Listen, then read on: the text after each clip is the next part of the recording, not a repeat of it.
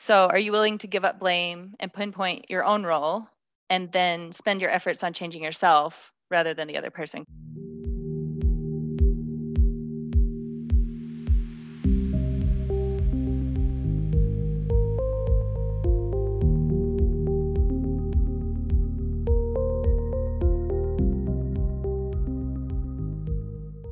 This is a presentation I did for the Good Book Club. I'll put the information for that book club in the description. I was invited to do this presentation on relationships across difference divides. Here it is. Let me tell you a little bit about ourselves. So I would say that our collapse of belief, where like things changed for us, was probably the end of 2019. And then COVID hit, was really easy for us to just kind of disappear. And then as church started back up, people didn't recognize that anything had changed for us. And we started getting called to do things for church. And so we thought, just to let people know where we were at, we thought it would be good to resign, and for a lot of other reasons. But anyway, we resigned early last year. So it's been about a year. And before my belief really collapsed, one of the biggest fears I had was losing relationships. And today I feel like I can say that I haven't really lost any relationships, but I do have to admit they aren't the same. I am not an expert. You can take what's useful and you can leave what's not. And I'm not trying to claim that what has worked for me is going to work for everyone. You get to decide. And that's just so important to me. I don't want anyone to feel like I'm preaching to you. I've tried, when I wrote this out, to use language that is very self-reflective and not like, we should do this. So, that's really important for me for you to figure out where you're at, and then you take the next step forward, and don't try to think that I'm trying to tell you what to do, because I don't know what's best for you. You do. Like, I had someone ask me once, like, why do you think it's so important? And I really didn't know how to answer it. And so I thought so I did some self-reflection. I feel like it helps me avoid echo chambers. I prefer rich and deep relationships over shallow and surface level relationships. I feel like I can make new friends, and I'm totally fine making new ex-Mormon friends, but I can't make a new mom or a dad or a brother, and all of my family is still in. My best friends growing up are all still in. And then the other thing is, like, I really can't explain my strong desire for it. Like, it's just, I feel instinctive that it's important. So I'm trusting my intuition, and I just am going down this path. I also consider it a skill, and I feel like the more I practice, the better person I'll be. This is a quote by Brene Brown. I love this book. People often silence themselves to agree to disagree without fully exploring the actual nature of the disagreement for the sake of protecting the relationship and maintaining connection. But when we avoid certain conversations and never fully learn how the other person feels about all the issues, we sometimes end up making assumptions that not only perpetuate, but deepen misunderstandings, and that can generate resentment. If you want true connection, sometimes you can't just be superficial in your relationships. Pretty early on, I read Feeling Good Together by David Burns. I was actually looking for Feeling Good by David Burns, but it was unavailable, and this one was available, so I decided to read it. It turned out to be like a relationship book. As you were reading it, he had you have someone in mind that you had a troubled relationship with. I felt like it was super useful. The claim he makes is that there are ways that we can shift ourselves that can positively impact our relationships. I really liked his advice. It empowered me. And it wasn't always easy for me. I had to let go of my ego to see where I can improve, but it also gave me the power to improve it as well by like saying, well, if it is some my fault, then that means I can't change other people, but I can change myself. I found a clip on YouTube on Neil Sattin's YouTube page. He interviewed David Burns, and I'm just going to share a couple of clips from that interview. Here's the first one. Or if you're at conflict with a colleague or a friend, is that you go to the therapist, you say, oh, I'm not getting along with my sister, my mother, my spouse. And the therapist assumes, okay, well, this person wants a joyous and loving relationship. But often nothing can be further from the truth. The person doesn't really want a good relationship with the person they're complaining about.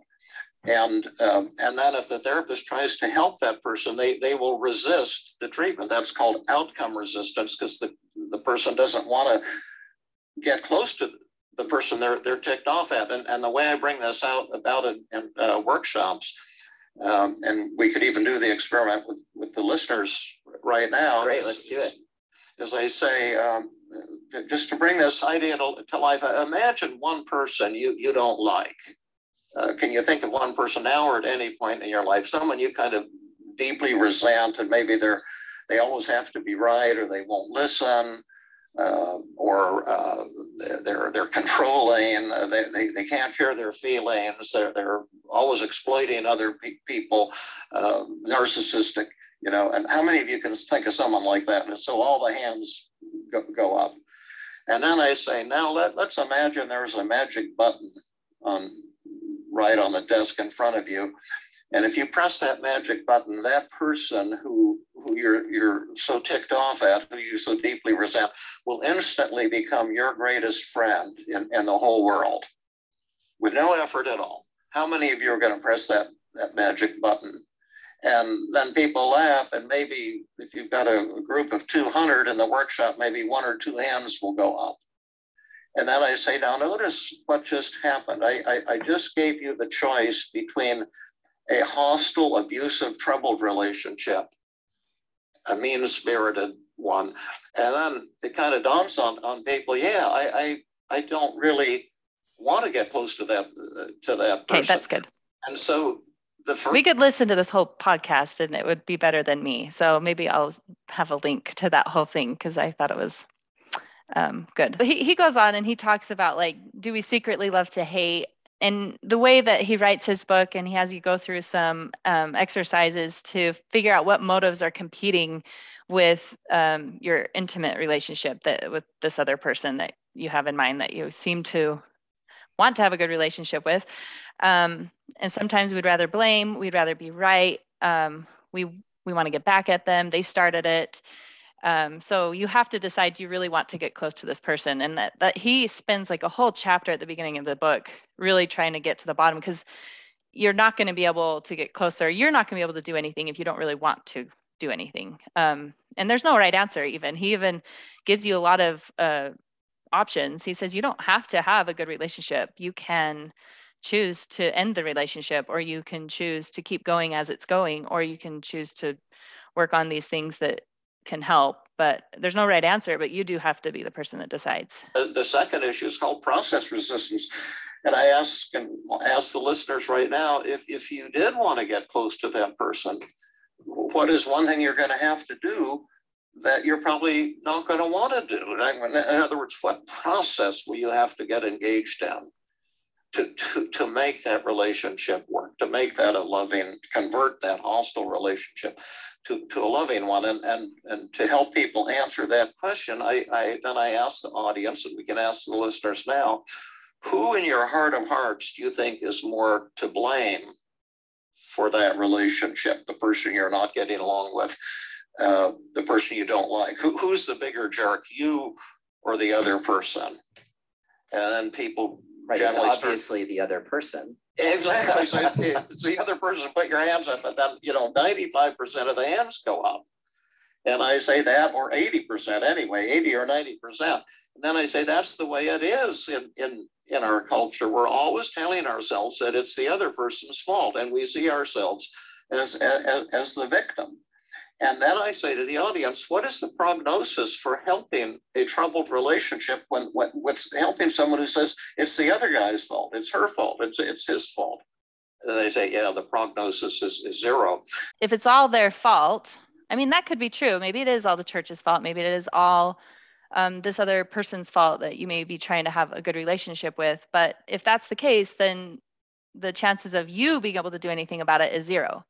So are you willing to give up blame and pinpoint your own role, and then spend your efforts on changing yourself rather than the other person? Because changing other people doesn't always work well. I appreciate the guy that was doing this interview on here was a great interviewer. And he basically said, what if it's not worth the relationship? Like, what if they are so difficult that it's not worth it? And anyway, this is him asking that question. So I thought it was really good. It's like, what if the other person really, like, let's just say, okay, for the time being, David, I'm going to give you the benefit of the doubt, and I'm going to take 100% of the responsibility for my side of things, and I'm just going to give that my all. At what point would I be able to say, like, actually, I've been giving this my all, and that other person really is an asshole, and I need to get out of here? Or, well, as the Buddha said 2,500 years ago, there are no assholes in the United States at this time. There are assholeish behavior exists, and we all do that. But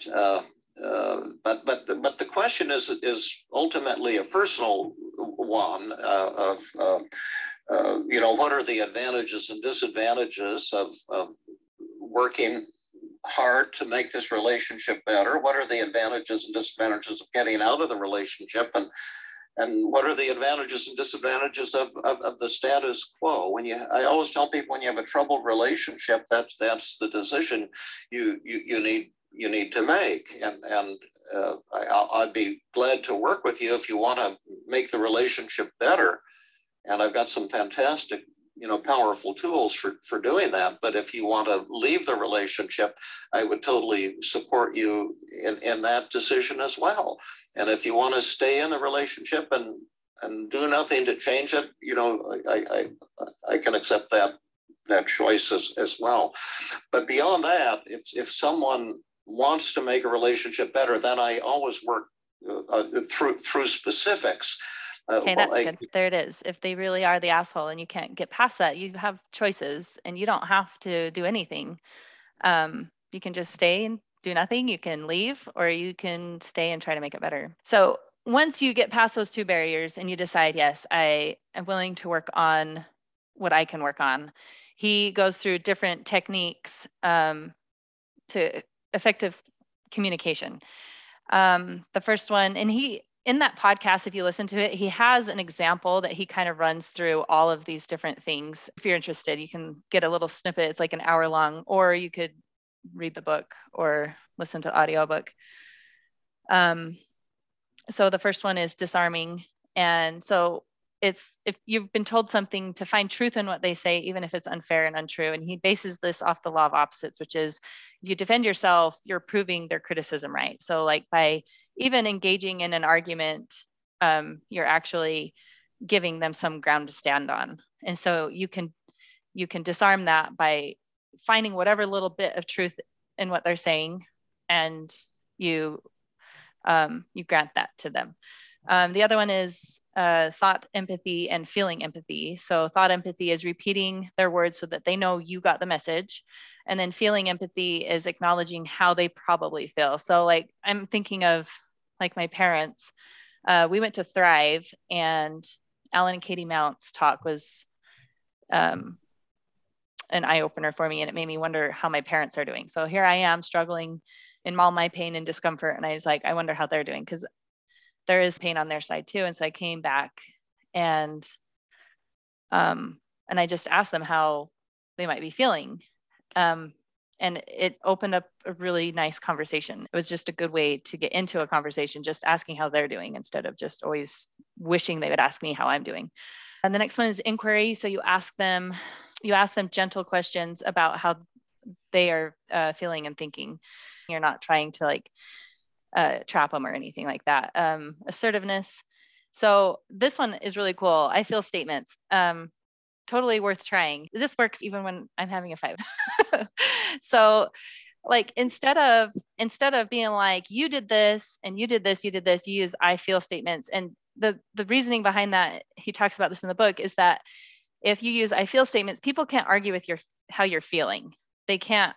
I mean, if you say you did this, they can argue back, right? But if you say I'm feeling this way, it's a very powerful way to express how you are feeling in a direct way, but it's still gentle and it's still opening and it's not threatening to them, because you're not blaming them for making you feel that way. You're just telling them how you're feeling. And then stroking, he said he didn't like that word, but he couldn't find any other word to use for it. But it's basically you need to convey warmth and love even when you're really struggling. And I was going to share this later, but I think this is what I did on accident. When I very first told my parents that I didn't believe anymore, a lot of church topics came up, a lot of really heavy conversations came up. And over a period of like a month or two, that's all the interactions with my dad that I had. That was it. They were all really negative. There were times where I was in tears. A lot of mean things were said. I'm sure I said things too.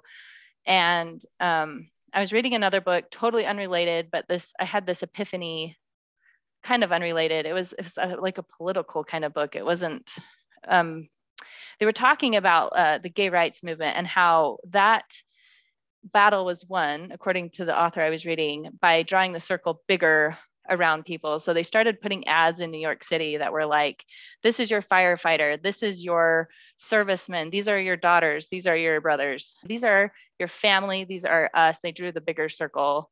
And so it made me have an epiphany that I like, what do I have in common with my dad? I need to focus on that and not what we had. We no longer have the church in common. So I can't focus my relationship on the church anymore. And so I was like, what do we have in common? And I was like, well, he's my dad and I love him. And so I was at my parents' house helping them paint a room, and he was out in the shop, and I just went outside and I gave him a hug and I gave him a kiss on the cheek, and that was it. I just left. That was all I did.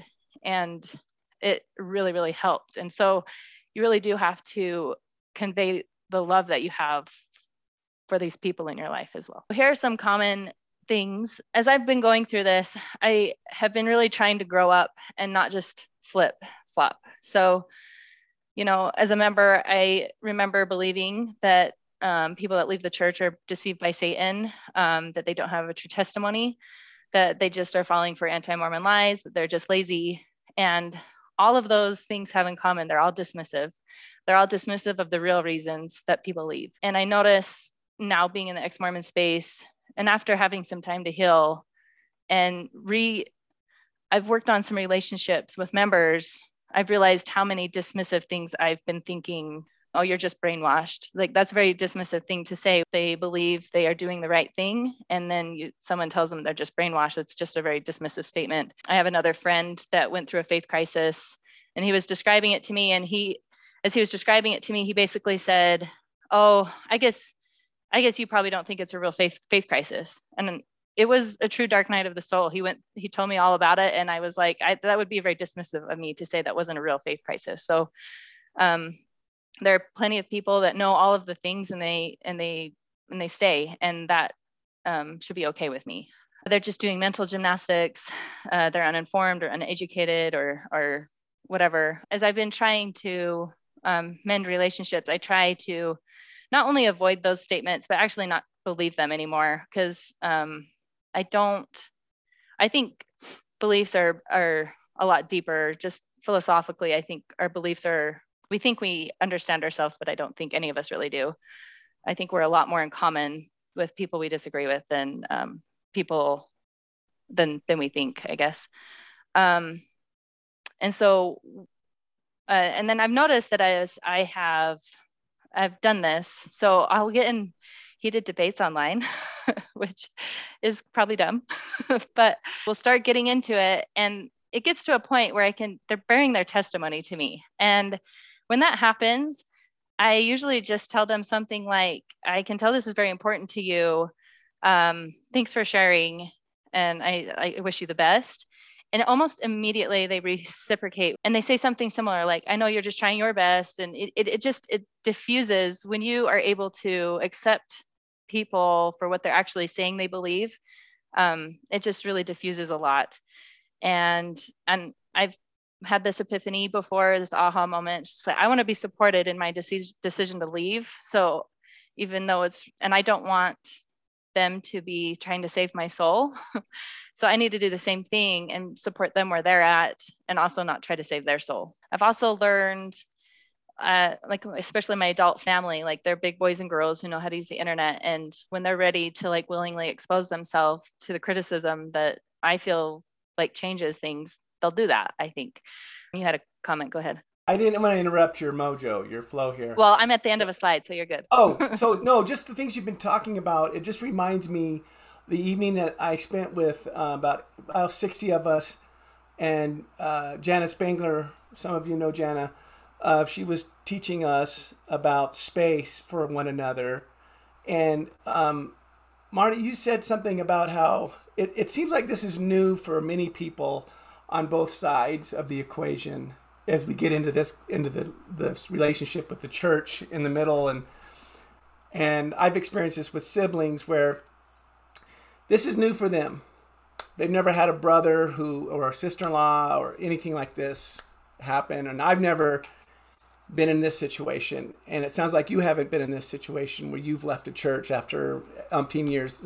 So if we are thinking about one thing that we can do and strive to do, or just, and you've brought it up, you really have, it's just recognizing, even if the other person doesn't recognize it, if we can recognize it, that we need time and they need time. And they may not know it because we're better than they are. No, I'm kidding. They just don't know it, or they may know it, but it's so hard. So I'm just talking, just space is what we want. And when Jana was talking to us, it was like, we have to offer that space up to the other folks that we're interacting with. So yeah. It just made me think about that, because this is all new in many different ways for many of us. It sounds like for you too. Yes. So I hear you. Yes, we're all stumbling and learning together. For sure. So another Brene Brown quote, people are hard to hate close up, move in. And that is so true. You would be surprised. You think you know what other people can handle. But when you move in, it's amazing how much people are willing to accept you. I have my whole first episode of my podcast is just talking about how I don't feel like, for a time, I'm learning that I belong anywhere, but for a long time, I didn't feel like I belonged anywhere. I didn't belong in the church. I didn't belong out of the church. I politically leaned conservative. So as many of us know, the ex-Mormon space is very left-leaning. And so I was like, well, maybe I got to keep my political views to myself because people aren't going to accept me. And I couldn't be more wrong. Generally, if you're just not an asshole about it, people are very willing to be close to you. And it matters less than I thought, I guess. So, and all of these are great. Speak truth to bullshit. Like, I don't think you have to stay in a room if someone's saying something you don't like, but you can be civil about disagreement. You don't have to be a jerk about it. Holding hands with strangers, kind of similar to that first one, strong back, soft heart, or soft front, wild heart. So, standing, I think you can think what you think. That's what strong back means to me. Soft front means I might be wrong. A wild heart, just like be brave, be willing to learn. Anyway, her whole book is really good. I highly recommend it. Some of the things that I've learned. So a lot of times we leave and we assume everybody that's in the church must believe the way I did. And it's because I believe I was wrong. Now they are all wrong. But a huge thing I've learned is that no two members believe the same. And it's like, I knew that while I was in there too, but I've learned it in a different level. Like there are some people that seem to have a healthier relationship with the church than I did. And I can support them in staying because of that. It's okay to give members an off-ramp too. So like, I know it doesn't feel good to be gaslit sometimes. So when they update the way they do things, it can feel like, oh, this is the way we're doing things. Therefore, that's the way we always done things. So the way you were believing is just crazy. We were having this conversation not too long ago about how some of the culture things are changing. And so for us that have been out, or at least we were expected to live a certain way and current members are not expected to live that way, it can feel like, hey, you can't change it. But if the church is improving and getting better, it's okay to give them an off-ramp, I think. Another thing I've learned are wise and admirable people in the church and out of the church. And there are shallow and stuck individuals in the church and out of the church. And then also I've realized that leaving the church didn't make me suddenly cure my black and white thinking. I'm an engineer. That is kind of how I am. So I'm going to have some of those same problems, even on this side of belief, or whatever I believe now. And then, I'm not suddenly wise and correct. I'm probably almost as wrong as I was before. And it didn't cure me of confirmation bias. It didn't cure me of tribalism. Here's some more books that I've read in the last couple of years. Bridges by David Osler. I consider David Osler a friend. He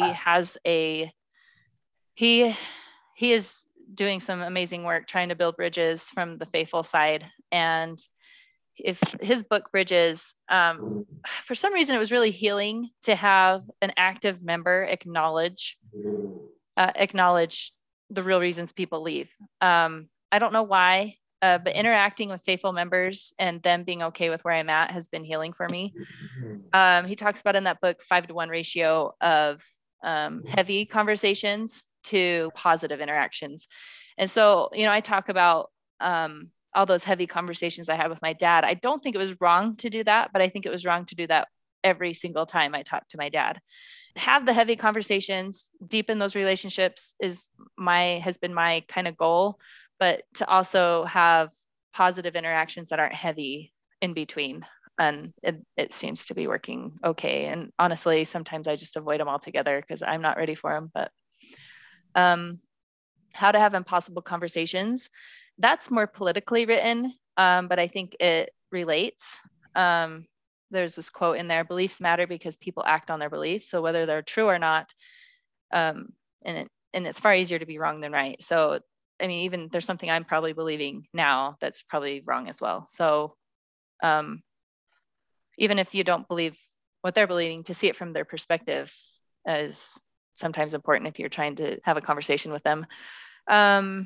I really love The Righteous Mind by Jonathan Haidt. It kind of gets you out of the thinking I'm right, they're wrong, and just kind of explains that different personalities kind of lean certain ways in their beliefs. It's also more politically written, I think, but just going to read this quote. If you really want to change someone's mind on a moral or political matter, you need to see things from that person's angle as well as your own. And if you do truly see it from the other person's point of view, deeply intuitively, you might even find your own mind opening in response. Empathy is an antidote to righteousness, although it's very difficult to empathize across a moral divide. And so 2 things there I want to emphasize is that sometimes you get into like these books and you're like, it's justifying where you're at, and you forget this line right here: you might even find your own mind opening in response. So, and I think that's why it's so difficult to empathize across the moral divide, is because you want to use these tools to help change them to think more like you, but you're really unwilling to correct your own thinking if you're wrong on something. Timing, I think that I don't know what the formula is. I'm just trying to figure this out because I want to know the right thing to do, the very exact right thing to do. And this has been hard for me to just realize that it's a case-by-case basis. It's a person-to-person thing. It's a timing thing. There are definitely ups and downs.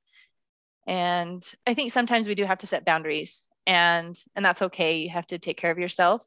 But I also don't think they have to be permanent. I was talking about this in a podcast with a friend, and we were talking about this same problem, like me trying to figure out what the exact rules are, right? Anyway, that's something I've kind of thought about, is I don't think they're permanent. I feel like as I've grown, I can expose myself to more topics and settings than I could a year ago. We went to a niece's baptism, and I was able to look at it like kind of symbolically, and it really wasn't that hard. I was able to look at it as a family gathering and not as a indoctrination thing. And it was more of a sweet experience than a triggering experience. And I've also learned to reframe, like that's how I've reframed some things. Another thing I reframed. So after that experience with my parents, where I came back and asked them how they were doing, I was like, and my dad said, "I'm okay. I believe you'll come back." And I know that can really bother a lot of people. And, I looked at it from his perspective, and from his perspective, the highest good is being a member of the church. And so he wants the highest good for me. And I was able to reframe that in a way that wasn't negative for me. And it didn't bother me. I was like, yeah, that's where my dad's at. My dad believes that this is the best thing for me. So it shouldn't bother me that he wants the best thing for me. I really like this quote by David Osberger. Being heard is so close to being loved that for the average person, they are almost indistinguishable.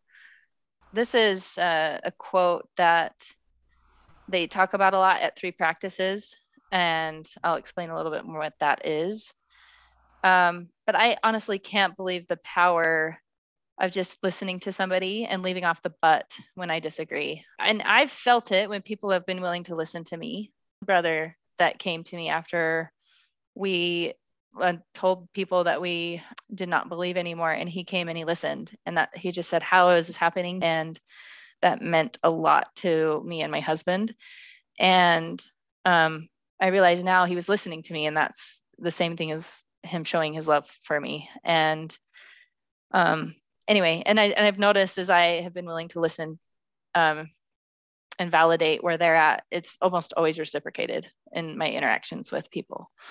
I was talking about 3 Practices a little bit. If you're interested in practicing listening, it's at 3practices.com. And they have this philosophy. And it goes something like, when you like the person you're talking to, the rules change. The 3 practices are: I will be unusually interested in others, I will stay in the room with difference, and I will stop comparing my best with your worst. They set up these rules, and based on the rules, there's really no way to argue. And the way it kind of works, it's a Zoom meeting, and there's a framing question, and they ask for a volunteer to take 2 minutes, and then other volunteers ask clarifying questions. And a ref keeps track of the time and makes sure the rules are followed. And it's interesting because basically gives people a chance to be heard, and then you can ask more questions. You can practice your curiosity and try to figure out why they think that. David Osler has kind of a sub 3 Practices website called Bridges. I think it's bridgeslds.com, where they are Mormon related circles topics. Like, there's just a lot of pain on both sides. I think that's why sometimes these relationships are so hard, is because there's really not a strong party to take the weight. Those are some resources if you're interested in like actually practicing. Another example of meeting my friend where she's at. So we went on a long car ride, and we were talking about goals. We're both part of this goal program for like weight loss. And we were talking about our big why and like trying to figure out how to do these goals. And an Elder Bednar talk popped into my head that was totally related. And I was able to bring that up just to kind of support what we were saying. And then I think she was shocked that I used church stuff to support what we were talking about. I let her know that I want to support her. If there's something good in the church, I want to keep it. And she really appreciated it and opened up a beautiful conversation where she was able to ask me where I was at, because she was curious about where I was at, but she didn't feel like she could ask me because she didn't want to be nosy. So it just opened that up for her. And then we had a really nice conversation. So this is a quote that came up on my Facebook feed. I am a fan of Jordan Peterson. I know some people don't like him, but sorry, I like him. You are not obligated to associate with people who are making your life worse. So bottom line is, if you need to step away from a relationship because they're making your life worse, I mean, if you need permission to do that, here it is. Just remember, it goes both ways, because if you are doing something to them where from their perspective, you're damaging the structure of their being, they're going to want to move away from you too. So it goes both ways. I want Bruce to do this. Oh, okay. This is kind of one of my standard Reddit replies when people talk about losing their family or losing their church friends and stuff, because like I live, outside of Los Angeles, and the church is not a big part of anything here.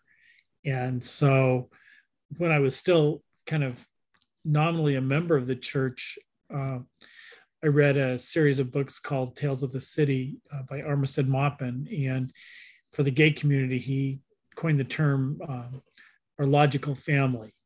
And we also call it family of choice. And if you're partially or totally rejected by your biological family, we need to find our logical family or family of choice to partially or completely replace our biological families. And I have a very large logical family. And then, at church, sometimes when you move into a ward, you find instant friends. And when you move away from the church, a lot of time those friends go away. And so you need to find your logical or friends of choice. So it's not just your family. And I'm in the position where my parents and two of my three siblings have already died. And, I have nieces and nephews, but nobody lives within 6 hours. So I really don't have any family that I'm super close to. And so my whole family, the people that, we take each other to the hospital and are sitting there with surgeries, and, we do grocery shopping for each other when we're sick and stuff. But these are all friends. These aren't anybody that I'm related to. So thanks, Bruce. So yeah, that's it. Thanks for listening.